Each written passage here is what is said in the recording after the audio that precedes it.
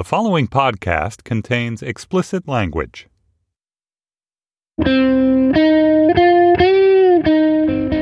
It's Thursday, October 6th, 2016. From Slate, it's The Gist. I'm Mike Pesca. Rod Temperton has died. Who? I know. Temperton was known as the Invisible Man. He wrote dozens of songs you've probably heard of, including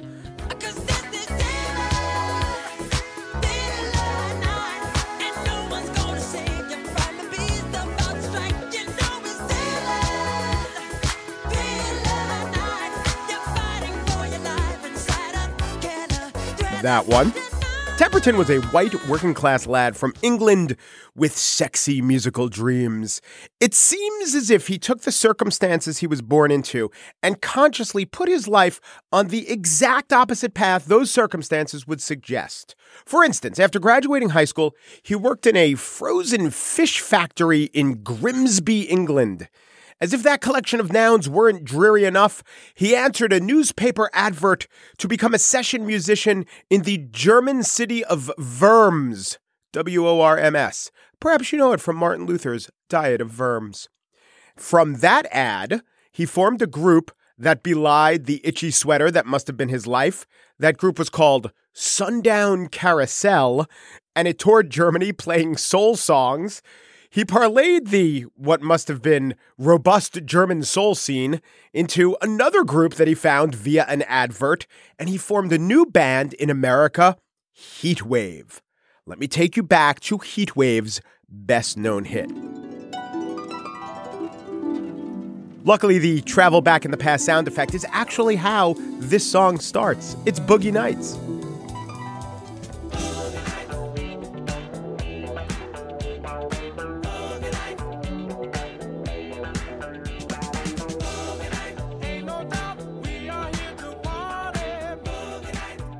Went to number 2 on the pop charts from Heatwave's debut LP, Too Hot to Handle, which at the frozen fish place was more than a theoretical concern.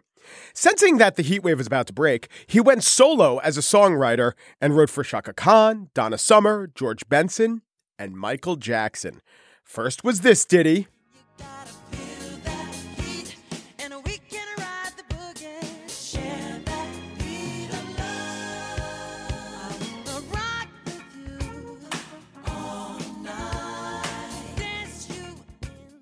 And later, Thriller, including, yes, the Vincent Price rap, kind of rappish, part, which Temperton wrote in a cab on the way to the studio.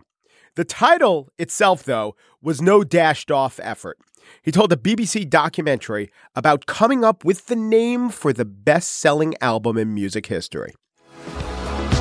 Something in my head just said, this is the title. You could visualize it on the top of the Billboard charts. You know, you could see the merchandising for this one word, how it jumped off the page.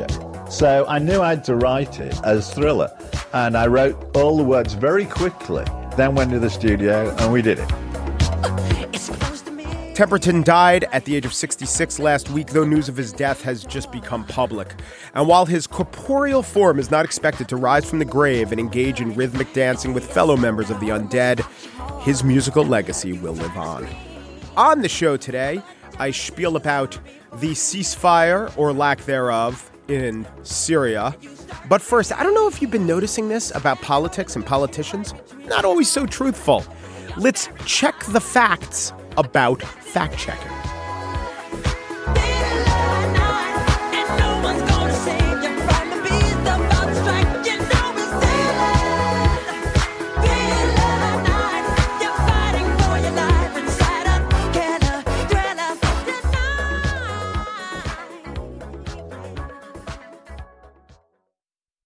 There are over 90,000 people missing at any time, and over 500,000 are reported missing every year. And that's just in the United States. I'm Mike Morford. And I'm Jess Betancourt. And in our podcast, Missing Persons, we discuss cases of people who have gone missing under mysterious circumstances. And we're joined in each episode by guests who are either related to the missing person, investigating their disappearance, or advocating for answers in the case. Missing Persons is available everywhere you listen to podcasts, and there are dozens of episodes to binge on right now. Subscribe today so you don't miss an episode.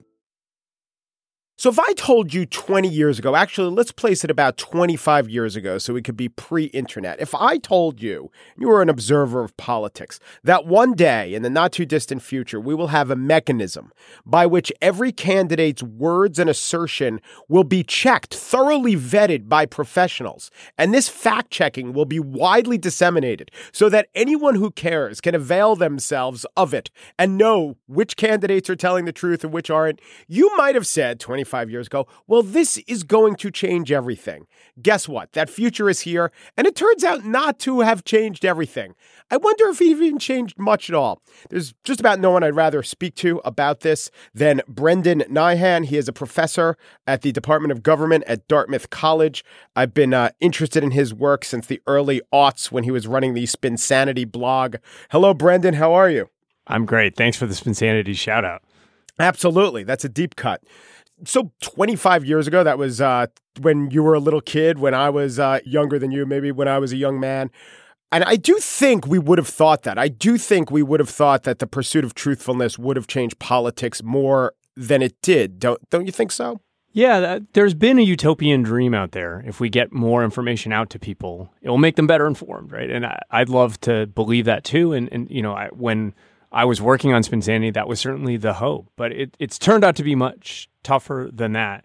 I don't think it means fact-checking is a failure by any stretch, but there are no easy answers here. There's no panacea that is going to make people well-informed about politics, despite everything that we might have hoped.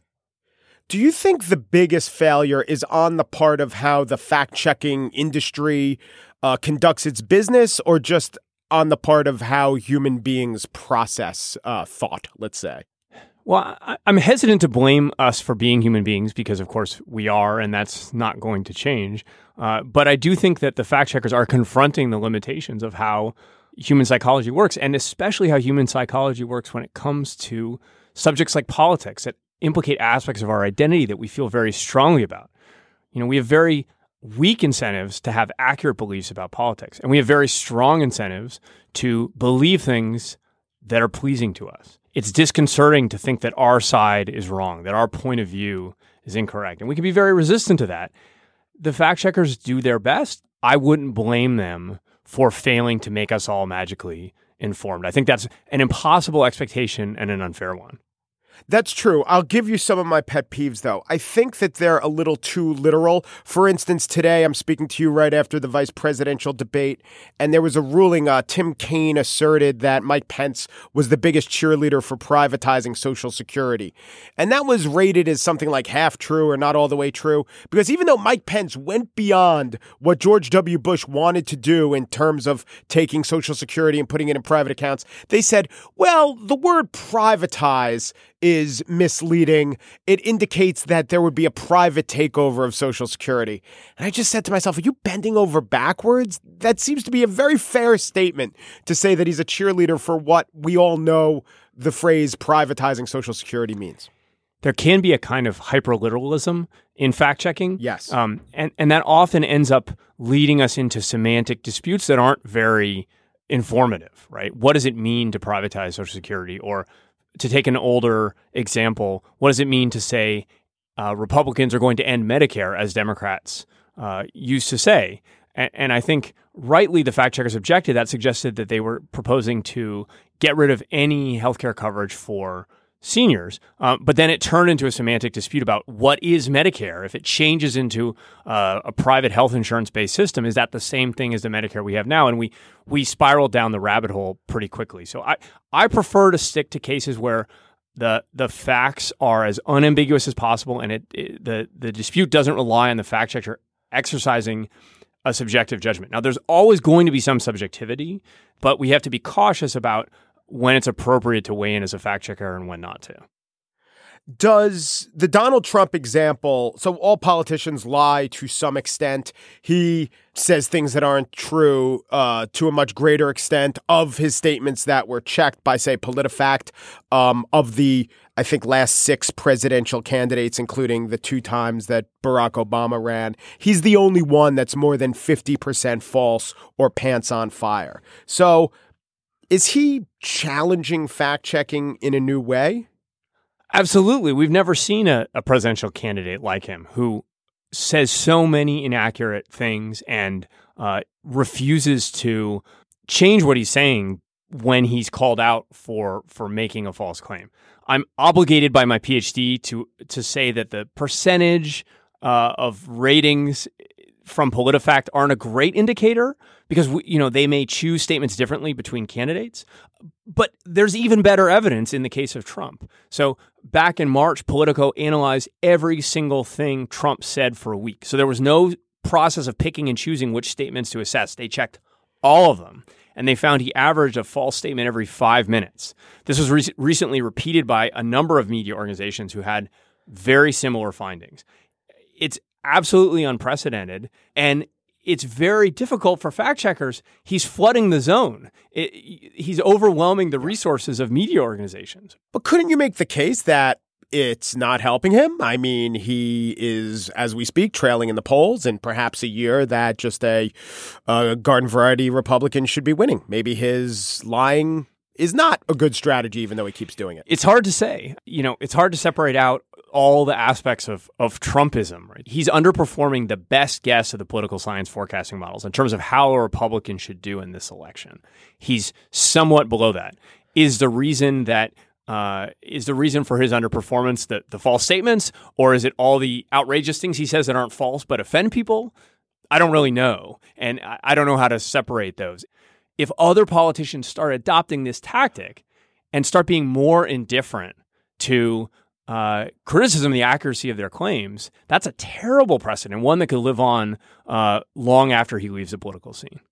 Right, although maybe you could argue that a regular politician doesn't have the ability to get media attention no matter what he does once that regular politician is beat down by the fact-check organizations. Maybe only a Trump-type character can bluff past it and continue to create his own oxygen and continue to get the camera on him after it's been shown that he's lied so many times. That's the optimistic case. That's optimistic. We'll see. Yeah. As you mentioned, we're taping the day after the vice presidential debate. And I was struck by Mike Pence's strategy, which was to bluff past all of the statements that he and especially Trump had made on the record and just simply to deny them. He's certainly known for being very conservative. He wasn't known, to my knowledge, for being that brazen in disregarding the actual empirical record before. So to the extent that that's a sign of creeping Trumpism in the national debate, it's worrisome. Politicians are strategic. They try to get elected. They want to win. And when they see what people can get away with, they may adopt it. Even if Trump is a special case, it may move people on the margin a little further towards this kind of behavior that we want to avoid. Do you think that the method of rating statements mostly true, somewhat true, or assigning a number of Pinocchios, in other words, the continuum and the rating is the best way to do this, or are there better ways, either just a thumbs up, thumbs down, or maybe not having any rating at all and just describing in prose the truthfulness of a statement, like the Spinsanity blog used to do? You're going to take me deep into the fact-checking weeds here. At Spinsanity, we did not have a rating system. It is the great innovation of PolitiFact and the Washington Post Fact Checker. I think it's indisputable that readers like it. They find it helpful. It's useful to them in getting the gist of the rating because the factual disputes are often quite complex and difficult to parse. The problem comes when you're having to make very subjective distinctions about ratings based on judgments that reasonable people might disagree on. Do you remember in 2012 when Harry Reid suggested that Mitt Romney had paid no taxes? Yes, from the floor of the Senate. Right. And the problem with that statement was we simply had no way to evaluate it. It was an unsubstantiated assertion. It couldn't be evaluated as being true or false on the PolitiFact rating scale, but it was wildly irresponsible. I'll give you another one. I'm going to build a wall and the Mexicans are going to pay for it. Is that true? I don't know. It's a future intention. Right. You have to be cautious in putting labels like true or false on things. I worry sometimes that those get in the way of people accepting the validity of the fact checker's conclusions. We can have a epistemological debate about what truth is, which is in some ways what the 2016 campaign has bizarrely turned into. But ultimately, the facts in the article about the likelihood of Mexico paying to build a wall are much more important than the rating that's at the top, right? And to the extent that the rating gets in the way of people accepting the validity of the evidence the fact checkers have put together, that worries me. Do you see evidence? John Dickerson has suggested this, that at times Donald Trump has said things he knows are going to get fact-checked, and he knows he's not going to come out well, but he knows his people will ignore the fact-check and just respond to the fact that it's getting a lot of attention. There's a long-standing strategy to create factual disputes to get more coverage of something you think is important, right? So an old version of this tactic is when you're creating a TV ad, you put in some sort of questionable claim that will spur a controversy that will generate so-called free media coverage of your ad. In the process, TV news will repeat your ad multiple times. Your side will be with you anyway, and even the people who aren't necessarily with you will have heard your message a lot more. I do think Trump takes advantage of that, and he's at least not concerned about the effect it would have. He probably should be, right? He has to be expanding his support if he's going to win the election, but he's at least more indifferent to it than we've previously seen. And again, even if he loses, it probably won't be by very much, right? In a polarized system, we're not going to see 1984 or 1964, some of these historic presidential landslides. By the way, as a journalist, I want politicians to tell the truth, but as a voter, I have to say, I'm not very driven by facts or who I think is telling the truth more often. You know, an exception is when someone is lying most of the time. But for instance, my three big issues, let's say the last election, were I believe that it's demonstrably true that stimulus is better than austerity. I believe that, however you define it, diplomacy is better than war. And I believe that an expansion of gay rights is better than suppression. You know, those aren't fact-based arguments, in which politicians aligned with them were mostly the politicians I'd vote for. I also think most people are more like me. Absolutely. Political science agrees with you 100%.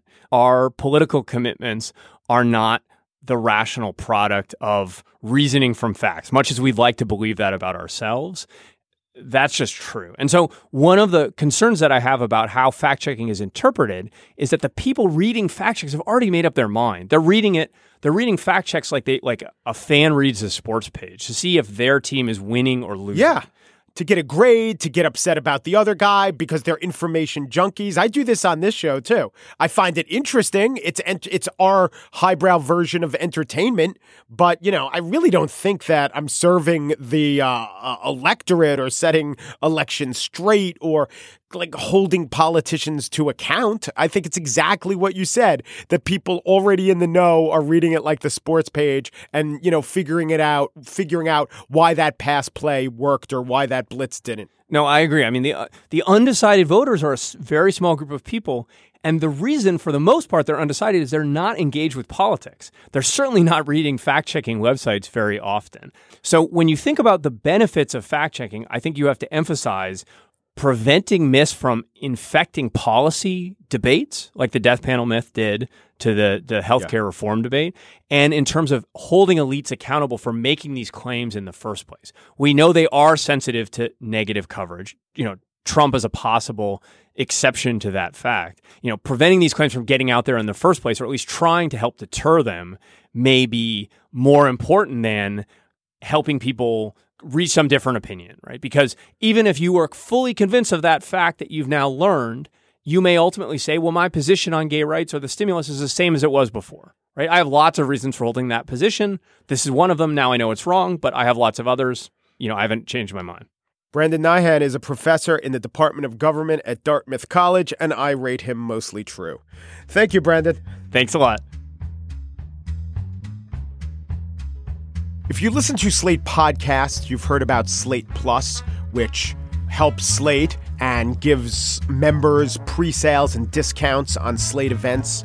But so far, The Gist, this podcast, has not been able to produce extra content. Well, maybe you've heard, we have 2 producers now, so I want to get all Slate Plus-y.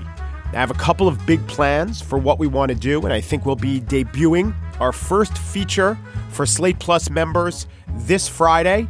And now this, in Slate's 20th anniversary year, Slate Plus is 30% off. So this discount, which means it's $35 a year, plus for the first time ever, Gist content on Slate Plus, and, discounts on that election show that we're doing, and more Slate stuff to read in a Slate Academy. I won't list it all here, but now's the time, if you've been on the fence or wondering if you should do it, to become a member of Slate Plus for just $35 a year. And if all goes well, this Friday will be the first Gist Extra for Slate Plus subscribers.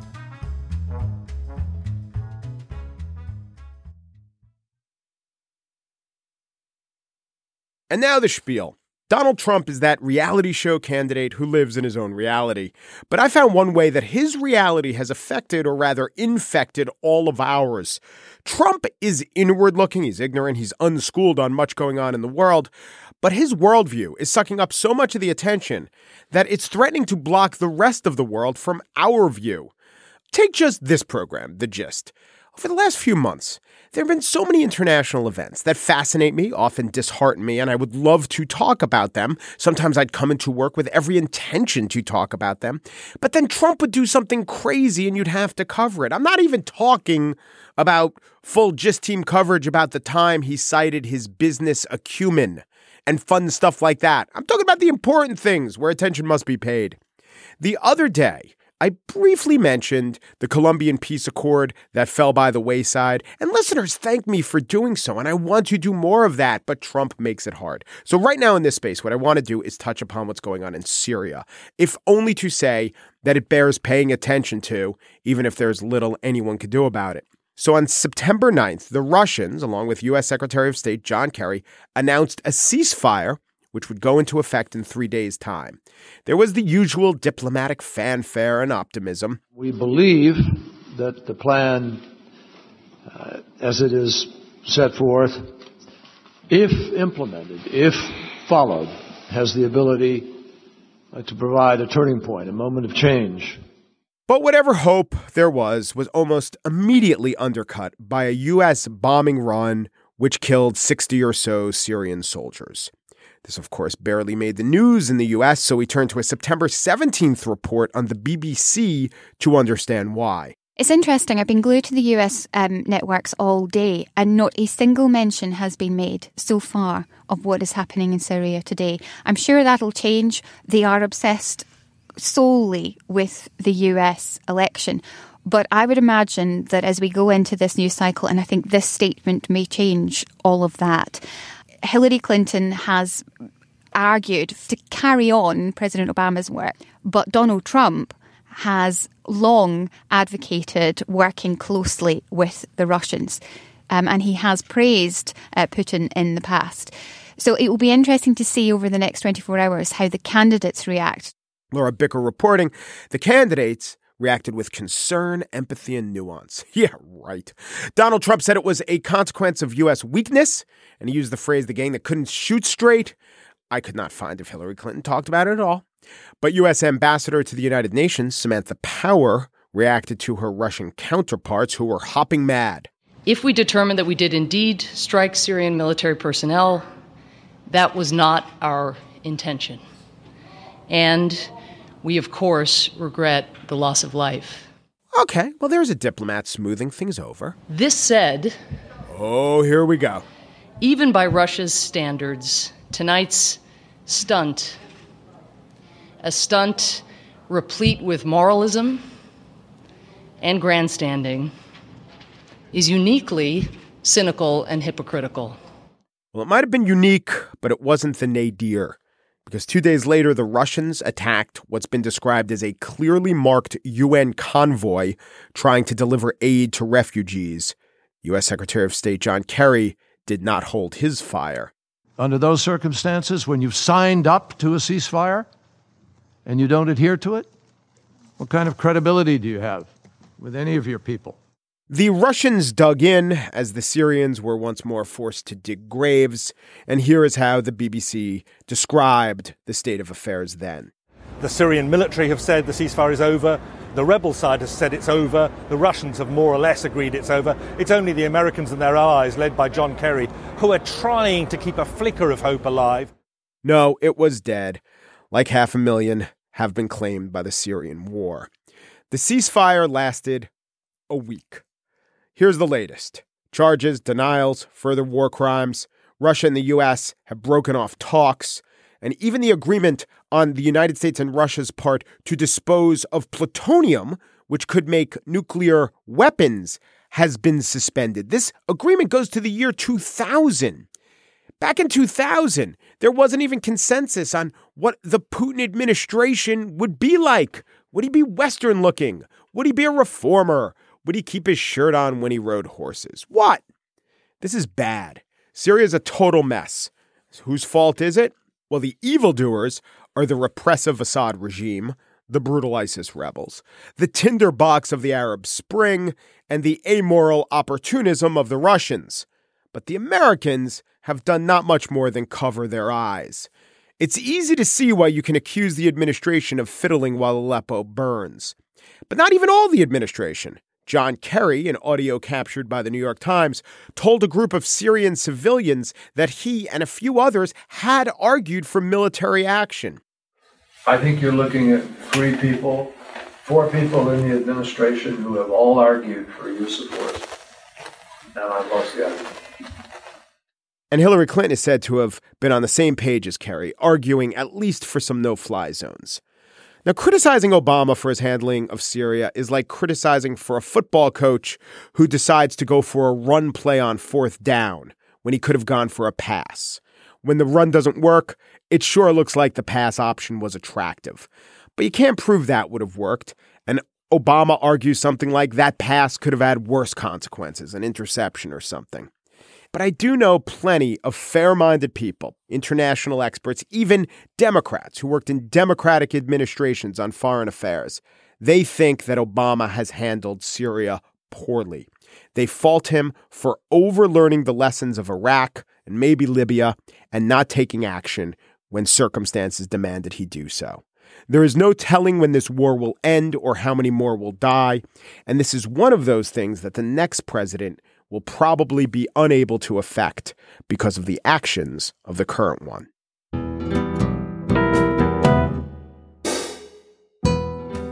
That's it for today's show. Just producer Chris Berube grew up in a small Canadian mining town before joining the band Bahamian Seabreeze. Just producer Mary Wilson worked in an iron foundry before writing her smash hit Kiss of the Gossamer Dove. Steve Lichtai, executive producer of Slate Podcast's Clean Septic Tanks. All the while, he was getting ready to launch his award-winning fragrance, Compulsion by Steve. Andy Bowers, chief content officer of the Panoply Network, took double shifts at the swine slaughterhouse while busily writing what would become his beloved children's book, A Hug for Harry Hogg. The gist: we went to the best, most sensitive Montessori schools, and each night we laid down on a feather-top bed with crisp Egyptian cotton sheets. It all informed our experience as the frontman for the death metal band Schweinschlachten. Umperu, Deperu, Duperu, and thanks for listening.